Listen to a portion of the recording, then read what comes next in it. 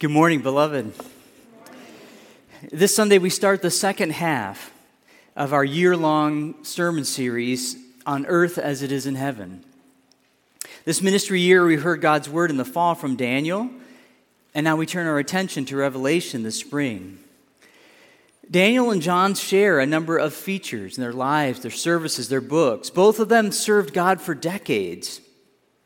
They witnessed the rise and dramatic fall of kings and emperors. They saw that God remained enthroned, that His will determined world events and His kingdom's everlasting. And most importantly of all, both of them saw Jesus Christ. Daniel in advance of His coming, and John in expectation of His return. Both of these books of the Bible help us to see the Lord and better understand His ways. I hope you'll be singing all week, "Show Me Your Ways." This book will help you to see God's ways. These books inspire a faithful following of Christ. They help us learn essential habits of discipleship. They alert us to temptations that we face in the world and from within ourselves. They help us to unmask the false pretensions of the world and fix our attention on the everlasting glory of God. These books purify our imagination, and they clarify our hope, and they compel our witness. Although these books sometimes feel unfamiliar and overwhelming, a careful reading, attentive hearing will help us to embrace a theological vision of reality. The role that we as the church have been assigned within God's saving action in the world. The manner in which evil is defeated and the world is repaired. We'll learn to pray with fresh resolve as Jesus taught His followers that God's will would be done on earth as it is in heaven. We're going to be going through Revelation over the next few months. And I want to invite you to a fresh reading, a fresh hearing, a fresh seeing. And so we've got these Revelation editions for everyone. And so I want to encourage you, these are on your seats. Pick one up. If you didn't get one, there might be one unclaimed around you. And this is the ESV text that is in the Pew Bible that we use. There are many great translations in the English of the Bible into English. We use the ESV at Kenwood just because it kind of strikes a middle ground between a literal translation and also a dynamic equivalence in English. This edition, I want you to take one.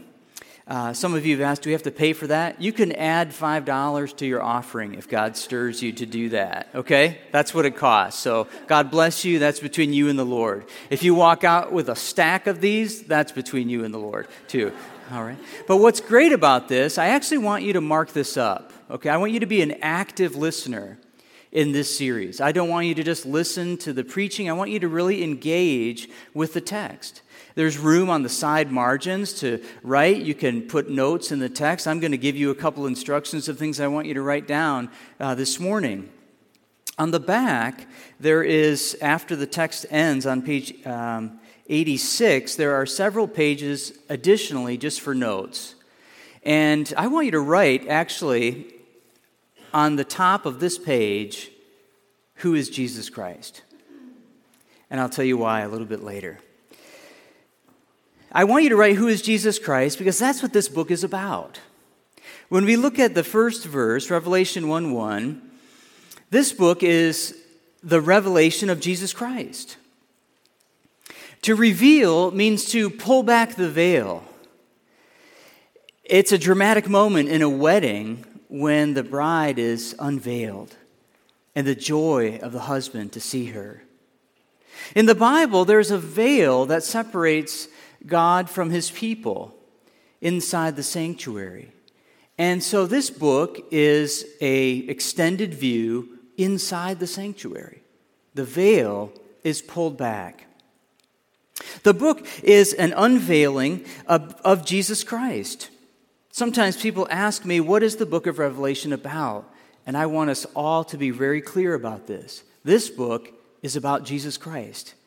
That's why notes I want you to put on the first page, and I'm going to give you a spoiler alert, and I want you to reserve 2 pages. Who is Jesus Christ? Because this book will allow you to see Jesus, and it will fill your theological vision for who Jesus is right now this morning, what he's like, what he's doing in the world. The only Jesus that you walk away from is a small Jesus. When you see the real Jesus in Scripture, people fall down at his feet in worship. They give their lives willingly to bear testimony that he is the Savior of the world. They see this world and its pretensions to glory for what it is. They recognize evil because they see Christ clearly. Now, those of you who know me well know that we have a daughter named Salome, and we love our daughter. She's got a beautiful name. And so I just want you to know that we do love the letter S in my home. And we value it. Our daughter's name starts with S. But there's no S on the end of Revelation. Okay? So somehow, because of love for the letter S, Christians slip this in. I don't know where it comes from. There's no textual evidence for this. But people refer to this book as Revelations. And when you do that, you've made it about more than one thing. You've made it about a set of codes to be deciphered. That's not what it is. It's a pulling back of the veil, revelation, to see Jesus. Now, be kind in the hallways. This leaks into people. So when you hear someone in the atrium or at the volunteer lunch today and you hear someone say Revelations, you don't have to pin them up against the wall. You can just maybe ask something subtle like, what's your favorite letter? Find ways to just creatively just pull it back. It's singular. It's about Jesus Christ. And notice that this is a revelation that God gave to Jesus. Do you see that? God gave Jesus this vision of him, his son, that was then communicated to his servants, things that must soon take place. And there is in Revelation, time really is an important element in the drama of Revelation. Things that must happen soon. And some of you might be thinking, how soon is this? It's been at least 2,000 years. But that's to misread this language. Soon means it's imminently relevant for every generation of Christian. Soon means that the vision of Jesus describes things that are happening around us and that we must be attentive. The last important thing from the opening verse is the nature of the communication in the book. The ESV says, he made it known. If you look in the Pew Bible, you'll see a footnote there that says, or signified. The King James translates this as signified. To signify means to use signs and imagery and symbols. And so part of being a good reader of Revelation is being alert to the imagery that fills the book. Revelation is filled with images of a dragon, books, swords, living creatures. The vision of Revelation, we must be attentive to the symbolism that fills the book, and much of the symbolism is defined by the book itself. Let's keep going. Revelation is a book that is communicated to John, who bore witness. And you'll see in verse 2 that says that John bore witness to the Word of God and to the testimony of Jesus. Witness is a verb, and testimony is a noun. In the Greek text of this verse, this is the verbal form and the noun form of the word martyr. Martyr means to bear witness. I might say sometime throughout this spring, can I get a witness? And you might say, amen, right? When you ask for a witness, you're asking for corroborative testimony of the truth of something. To bear witness is something we see happening in a court. There's an aspect to share our testimony is more than our life story. To give your testimony is to add the public evidence of your life to the truth of who Jesus Christ is. This book is filled with martyrs, which doesn't just mean people who die for their faith. A martyr is someone who bears witness, who martyrs the truth about Jesus. And as we'll see in the plotline of Revelation, the church is called to bear prophetic witness in the world to the truth of who Jesus is. And the church fails in its mission when we do not hold forth to the world a clear testimony of who Jesus Christ is. Who is Jesus? Note carefully. Part of the challenge of Revelation is that it has a lot of unique features. Now, over 30 plus years of being a Christian, 22 years of being a pastor, I've noticed at least two different groups of people. This is a generalization, but there's some truth to this. I've noticed people who are so interested in the book of Revelation, that's all they want to talk about. I call them end-timers. I mean, they're into it. Charts, drawings, maps, headlines. On the other hand, I've met people who are terrified of this book. They're scared of it. They're scared of it because they don't understand it, and some of the imagery they find troubling at first glance. I want both of those groups and everyone else in between to have a fresh hearing. I want you to hear this text afresh and let it speak to us today, now. Revelation has a number of unique features that we have to learn to read well. Revelation has a pairing of verbs to hear and to see, which is often the case. John regularly hears something, and then he turns and sees what it is. And the interplay between what he sees and what he hears interprets then what he sees. Revelation, I hope to help you see, as I have been helped to see, that Revelation, singular, is a single vision, like a large painting, like a single work of art, like a play or a drama set before us. It has a single narrative plot line. Revelation makes extensive use of imagery and symbolism. Those who know me well know that although I'm a New Testament scholar, I deeply love the Old Testament. I'm married to an Old Testament scholar, and one of the joys of Revelation is that there are over 700 allusions to the Old Testament. Wow. 2 in every verse. The imagery of Revelation flows out of imagery that's already been presented to us in the Bible. The theological vision of Revelation is profoundly beautiful. It's carefully constructed. It's brilliantly creative, and it will change your vision. We are not the first generations to live in a visual age. The first century was a visual age. But Revelation will sanctify your imagination. Revelation's inspired generations of artists and musicians. It's a great book of the Bible for creative people.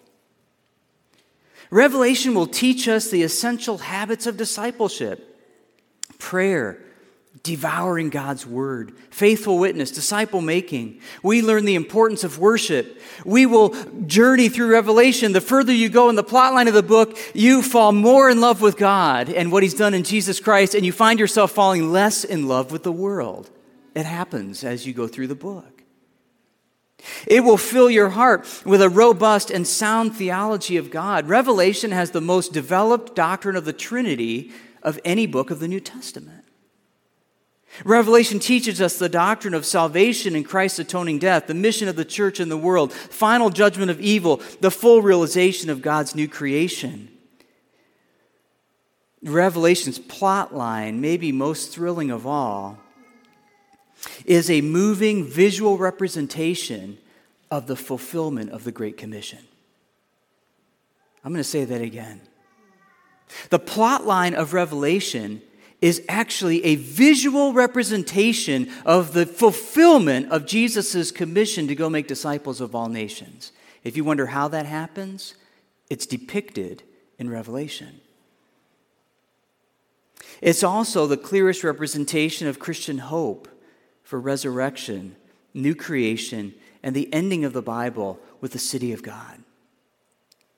Now, I know that Revelation presents challenges for the reader. It speaks with a unique idiom. I recognize that.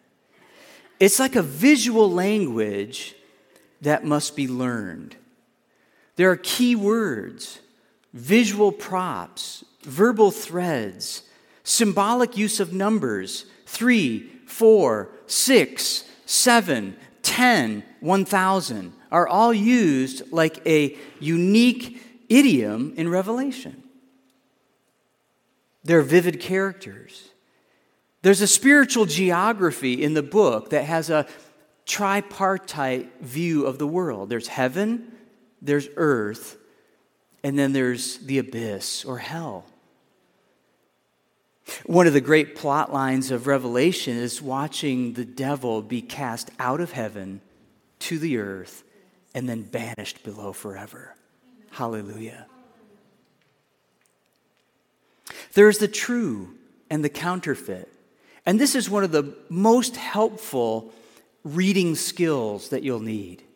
Everything good in Revelation has an evil counterfeit. God is counterfeited by the dragon. The Son of Man is counterfeited by the beast. The mark, seal of the Lamb is counterfeited by the mark of the beast.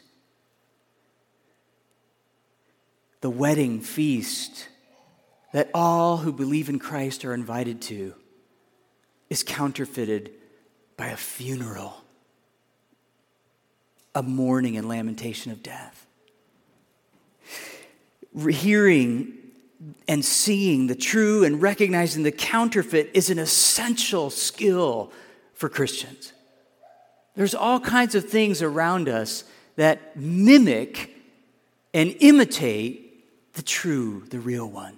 And you've got to be able to spot it, because if you don't, you'll fall in love with the wrong thing. Amen.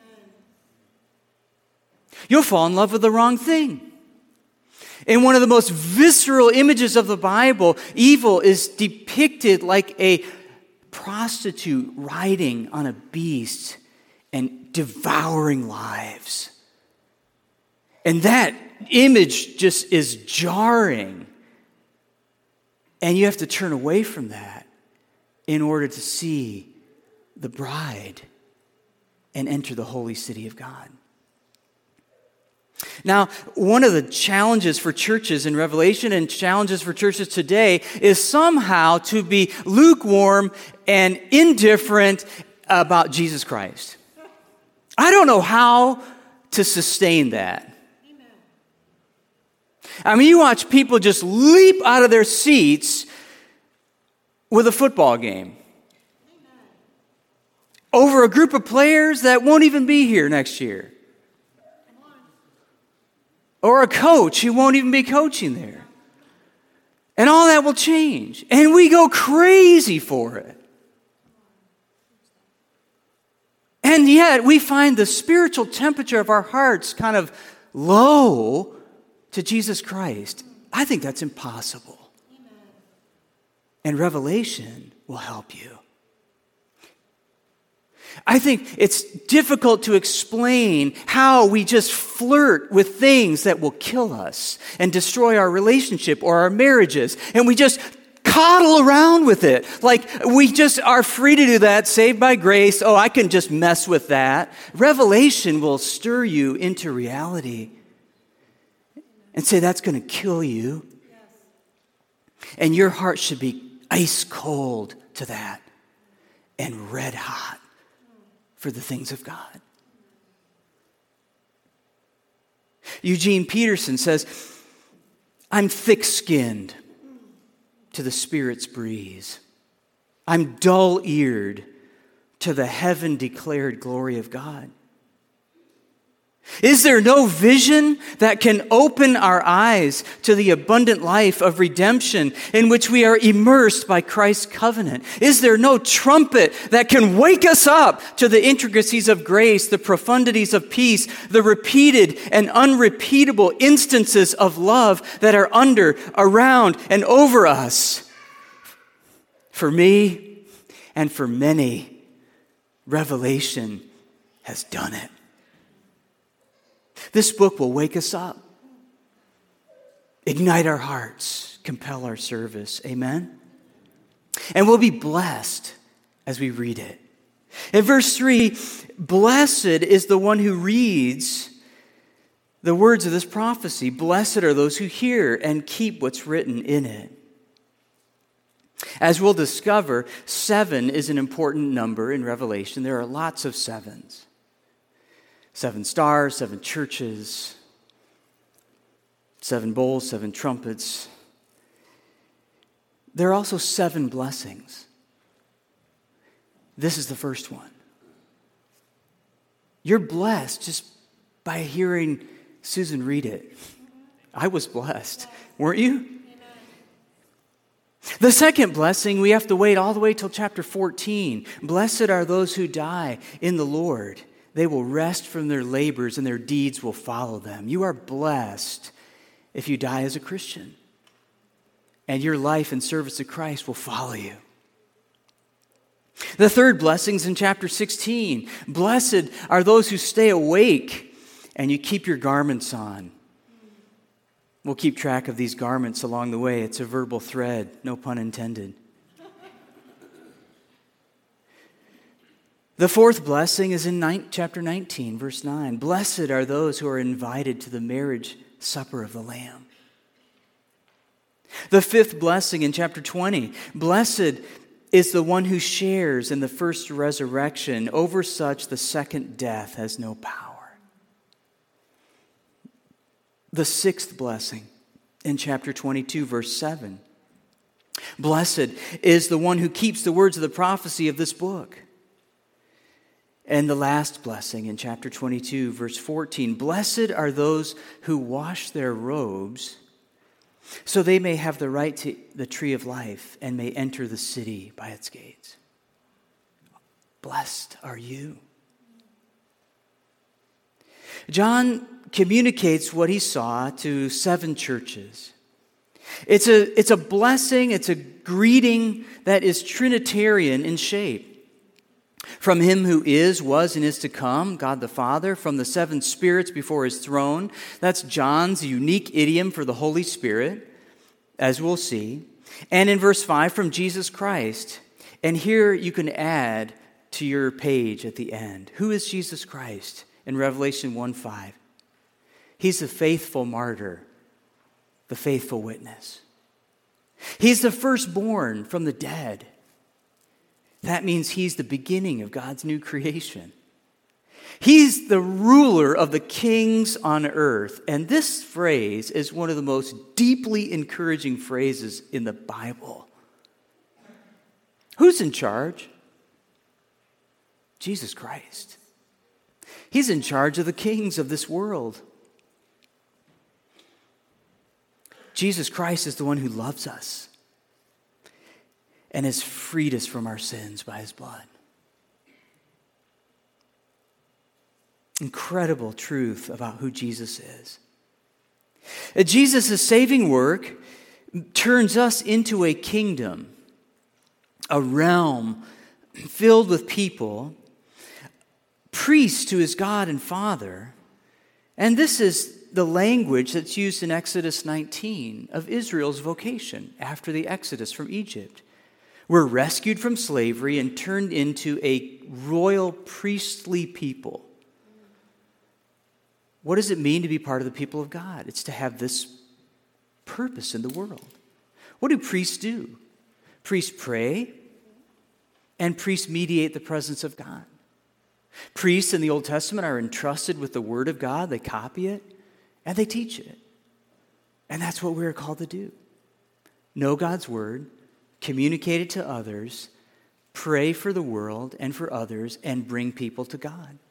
If you ever wondered, what's your purpose? Now, I know we ask that, and we tend to ask that, but we tend to ask it around the question, what's my purpose? As though, what am I going to do, right?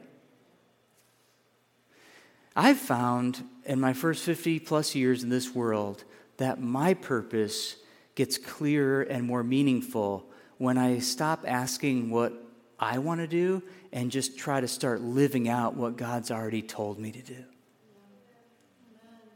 And when I do that, I find that my purpose is realized.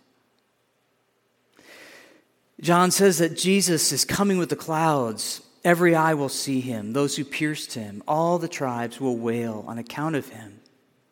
For those who are with us in the fall, I hope you recognize this phrase, behold, he's coming with the clouds. Because that, even though John doesn't quote or tell us it's from Daniel 7, it's a clear allusion to Daniel 7. In fact, John never tells us the name and chapter and verse. Jesus is coming with the clouds. That's the vision of Daniel 7. The Son of Man who receives an everlasting kingdom. He's coming. Every eye will see him, even those who pierced him. John 19 tells us that Jesus was pierced on the cross. And all the tribes of the earth, and now, beloved, this is a challenging and important verb here, will wail. You'll see that other translations will say will mourn for him. What will happen to the tribes of the earth in Revelation? If you'd asked me this 5 years ago, I would have told you that the tribes of the earth will wail and lament because they're about to be judged. That's what I would have told you. But I've changed my mind. I've changed my mind because the verb that's used here, every time this verb is used in the Scripture, it means mourning for repentance. It means that Jesus Christ is going to come back, and that when he comes back, there'll be some people from everywhere who have mourned the fact that he was pierced. And when you mourn the death of Jesus for the sin of the world, that's a prelude for conversion. Now, that doesn't mean that every single person who ever lived becomes a Christian. God's clear that his righteous judgment does come on all who do not mourn and repent for their sin. But what this is saying early on in the book is that prior to Jesus' return in visible glory, all nations, some from all nations, will come to believe. The Father says, I'm Alpha and Omega, who is, was, and is to come. Revelation 1:8, the Father speaks. And God the Father only speaks twice in the entire book. He speaks here, and then again in chapter 21, verse 5. God, the Almighty, the Pantocrator, the one with all power, speaks twice. I'm the Alpha and the Omega. And this is a great place to preach this passage because I'm looking at this picture of Christ. And as you, don't do it now, but when you leave the service, stand up and look at the stained glass window. And the book that Jesus is holding are the Greek letters Alpha and Omega. He's the beginning and the end, the A to the Z. That means something really profound for us this morning, that Jesus is the one who starts things and finishes them. It means that the time horizon of Revelation is from the first century till Christ's return and what happens in between. John says he's your brother and partner in 3 essentials of the Christian life: tribulation, kingdom, and perseverance. Those are the essentials of the Christian life. We're going to face difficulty, distress. Our January series was about that. light and momentary affliction, same word, affliction, hardship, distress. Sometimes that's the distress of my own temptation to sin. Sometimes that's the distress of worldly persecution. Sometimes it's the distress of false teaching. Sometimes it's the distress of a heart that's just cold, even though all my theology is perfect.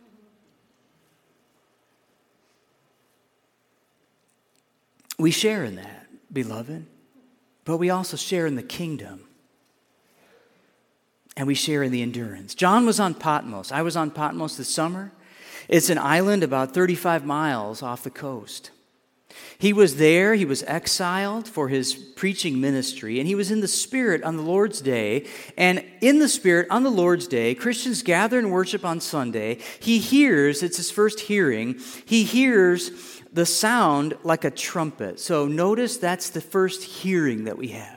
He hears this like a trumpet sound, telling him to write what he sees and send it to 7 churches. The 7 churches of Revelation are real cities. They are cities that are starting in Ephesus, form a circle route that is a common route, actually, of the postal service in the first century. It's a circular route to visit these cities. I've been to most of these cities. The ruins of them today are still spectacular. Now, there are more churches in this area at this time, but it is sent to these 7, in a sense, representative of the church as a whole. You remember the church of Ephesus? Paul ministered there for 3 years. Timothy became the pastor there. And now this is the next generation of the church in Ephesus. We'll talk more about this church next Sunday. But I want you to have in your mind that these are real places, real congregations, real Christians. And they may face slightly different challenges than you and I, but they are of a similar nature. And just like the book of Romans is applicable to the Christian life, these letters are applicable to the Christian life. It's sent to all of them. We'll look at the churches in more detail in the next couple of weeks. But right now and this morning, I want you to see what he sees. When John turns to see the voice, he sees a glorious vision of Jesus, the Son of Man. He sees Jesus clothed with a long robe, a golden sash, the hair of his head white like white wool, like snow, his eyes like a flame of fire, his voice like the roar of many waters. He's holding 7 stars in his hand. Jesus is so glorious in Revelation 1, filled with such radiance and power that John falls at his feet as though dead.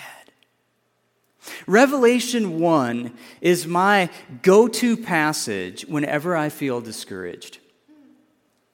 If you tell me, I've been reading the news, I'm so discouraged about where the world is going, I'm going to tell you to read Revelation 1. When you get distressed and distraught about the nature of the church and its struggles in the world, I'm going to tell you to read Revelation 1. Revelation 1 is a glorious picture of Jesus Christ. And the camera moves in close. We see him as he's depicted in Revelation or in Daniel 7. He is exalted. He is Lord. He is the ruler of the kings of the earth. He's holding the stars in his hand. And then he has this very peculiar feature that is not present in Daniel 7. The unique addition to Revelation 1 is a sword. Now, if you can handle a sword, you may want to try this one. This is a real sword. It's heavy. It's sharp. I'm going to do my best not to drop it on my foot or on this stage. Now, we're used to seeing swords, though, on the side, aren't we? But this sword is unusual. It comes out of Jesus' mouth. It's the first of what scholars call the key props of Revelation. Key items that you're supposed to see and notice. And these items are woven into the plot line. It's also a good test of our reading skills because I like to sometimes ask people, when we see Jesus in glory, Are you expecting a sword coming out of his mouth? I've yet to find someone who says, yes, because I believe the Bible. Some of the imagery and symbolism of Revelation were already equipped. What's a sword doing coming out of his mouth? We don't have to make it up. The Bible actually describes it. Some of you might be thinking right now of Hebrews 4, that the Word of God is living and active, sharper than any two-edged sword. Others might be thinking of Isaiah 49, 2, where the servant of the Lord speaks and says, He made, God, that has made my mouth like a sharp sword. The sword coming out of Jesus' mouth is used in a remarkable way in Revelation. It's not a sword that's used to slay people. It's a sword that's used to free them. In Revelation 2, the church that's struggling with false teaching, Jesus says, I'll come with my sword. He's not going to come and just decapitate the congregation and say, you did your best, you failed, that's it. He brings the sword to set us free from lies. Amen? And when Jesus comes again in glory in Revelation 19, he comes with the sword as well. And the sword is in his mouth. And his sword then defeats what is false and condemns what is evil. When we get to Revelation 19, the armies of heaven are a very peculiar army. They are a weaponless army. The sword coming out of Jesus' mouth is a sword that defeats what's untrue and converts the nations by the truth of the gospel. The key prop this morning for you to remember is the sword. And you know what? As you leave, you're going to leave armed the way that God's people are armed in the book of Revelation. They're not armed with weapons. They're armed with a word. And if you really want to be part of God's instrumental means of conquering evil, then you must be mastered by this word and be a disseminator of this word. Fear not, Jesus says, I'm first to the last, the living one, and I have the keys of death and hell. Jesus interprets a couple of items from the imagery, and he says, the mystery. Now, when you see the word mystery in Revelation, that's signaling to you as a reader what you're seeing means something. Okay? It doesn't mean, mystery doesn't mean secret. It actually means the opposite. Mystery in the Bible means mystery, I'm about to tell you something, not to hide something. And Jesus says the mystery of the stars is that the stars represent the angels that are going to be sent with communication. There are a lot of angels in Revelation. And the 7 lampstands are the churches. This opening vision of Revelation centers us, beloved, on what this book's all about. It raises our expectations because Revelation's a vision of Jesus Christ. It is the word of Christ to us as the church. It's a book that promises blessing. Amen? If you hear it and you take it in, you're going to be blessed. One of the things we're going to do this spring, because this is a blessing that must not be hoarded, we're going to invite missionaries from our church who are scattered all around the world to be the scripture readers on Sunday morning. And they're going to come in and they're going to read from the wall from different parts of the world. So they get that blessing. And we'll be blessed as we hear it. Well, this morning as we start, we always have to ask ourselves, how does this text call us to action? I've got 5. This morning, I feel called to action, number 1, to immerse yourself in Revelation. I want you just to immerse yourself in it. I've been listening to Revelation. It takes just a little bit over an hour to hear the whole thing. Every time I hear it, I think I've listened 40 times. Every time I hear it, I'm kind of seeing something a little bit new, but the imagery and the plot line are starting to feel a little bit more familiar. You can do this with the Dwell app, Bible Gateway. I encourage you to have an audio version and also develop a way to do a rapid reading of the whole. Don't get lost in the details, but see the whole. Number 2, I know this is a big ask. It's big. Brace yourselves. I'm holding on. Can we be open just to new discoveries? Yes. I know that's a big ask. I'm saying it to myself. Christians have taken different approaches to Revelation over the centuries. I'm deeply aware of that. But something that they all have in common, those different approaches, are that they love Jesus Christ and want to serve Him in the world. And there's something to be gained from those different approaches. So if you've taken a different approach or been exposed to a different reading of this, I just want you to be open to God speaking this word now to all of us here at this time. And that also means if you know nothing about Revelation, that's okay.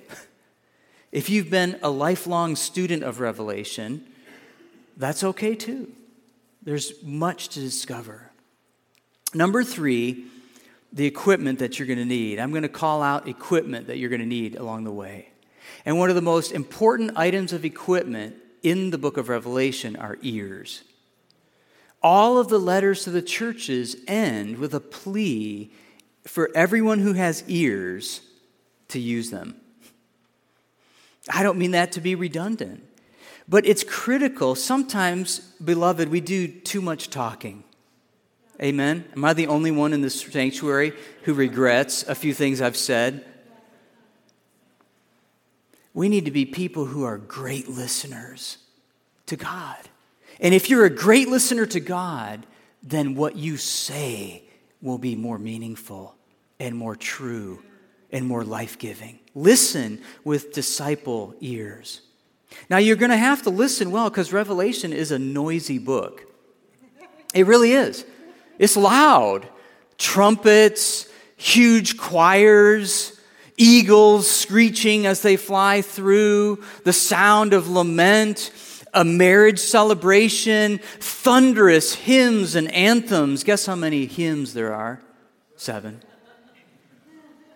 And the hymns advance and confirm the plot line. It's a loud book, but we've got to hear. That's number 3. And number 4, this is from the heart of your pastor, is to invite the Lord to purify your imagination. Most of us have seen things that we wish we hadn't. We've seen a show that we wish we hadn't. We've looked at something that we now regret. We've taken things in that have made us see the world in a way that's demonic, whether we know it or not. And we wonder, how do I get my mind pure again? Revelation can do that. That's a powerful way of just cleansing your mind by giving you true things to see and think about. Number 5. Now, I'm always challenging Pastor Scott, don't sneak in extra verbs. He's going to call me out on this. Don't be afraid or overwhelmed, but focus your attention on Christ. That's the main verb. Focus your attention on Christ. How many times do you think Christ is mentioned in Revelation? 7. 7 times Christ is named. How many times do you think the name Jesus appears It's a double 7. It's 14. In the idiom of Revelation, 7 is a number of completeness, and 4 is a number that's used to describe the full scope of the world. 4 corners of the world, 4 winds, the peoples, tongues, tribes, and nations, 4 words that describe the inhabitants of all the earth. The most frequent designation of Jesus in the book of Revelation, as we'll see, is Lamb. 7 times 4 is 28. And Lamb is used 28 times. This is a carefully constructed work. 7 Christ, 14 Jesus, 28 Lamb. I love art, and as I looked at a lot of different artistic representations of the book of Revelation, I found one work of art that I just found deeply moving. It's a theological summary of the whole book. And it's called Lamb of God. And it's a beautiful piece of art. And the artist's initials are in the bottom corner of the work. I looked up this woman, and I was delighted to discover her name is Evangelia Philippidis, which is a very Greek name. I found out that her art, she's been an artist for 40 years, and I found out that she lives in Columbus, even though she grew up in Athens. She teaches at the Columbus College of Art and Design, and her work has appeared in all kinds of national publications. I wrote to her. I said, my wife grew up in Athens. I said, I've been deeply moved by your depiction of the Lamb. The Lamb of God, beloved, is the hero of the story. The tree of life rises behind the Lamb, the city of God in the distance. I said, could we use your art in this series? She said, I'd be honored if you did. And then she said, I also have this work in color. And she sent me this. The Lamb is the hero of the story. 28 times through the narrative, we'll see it's the Lamb of God who defeats evil. It's the Lamb of God who offers his life for yours. It's the Lamb of God who is worthy to open the sealed book of God's will and carry it out. And forever and ever and ever and ever, all of the redeemed will sing forever. Worthy is the Lamb. And when you find that your heart is exploding with adoration for the Lamb of God, then you'll know that the things of this world have broken loose. And when you know that if I can just speak of the Lamb of God who died for the sin of the world as the subject of your greatest thoughts, of your most frequent speech, if you find yourself all of a sudden not talking as much about the things that you regularly talk about, and you find yourself just thinking, I just want to talk a little bit more about the Lamb who was slain before the foundation of the world and who dipped his robe in his own blood and has made me forgiven. O Lamb of God who purchased my life. It's the Lamb of God who spoke to his disciples on the night when he was betrayed and said, this is my body broken for you. It's the Lamb of God who said, this cup is the new covenant in my blood poured out for you. And so we come, beloved, as we begin this series rightly to adore the Lamb who was slain. This isn't the table of Kenwood Baptist Church. It's the table of Jesus Christ, the Lamb of God. And make this your prayer, that you would receive his mercy and live for him this day.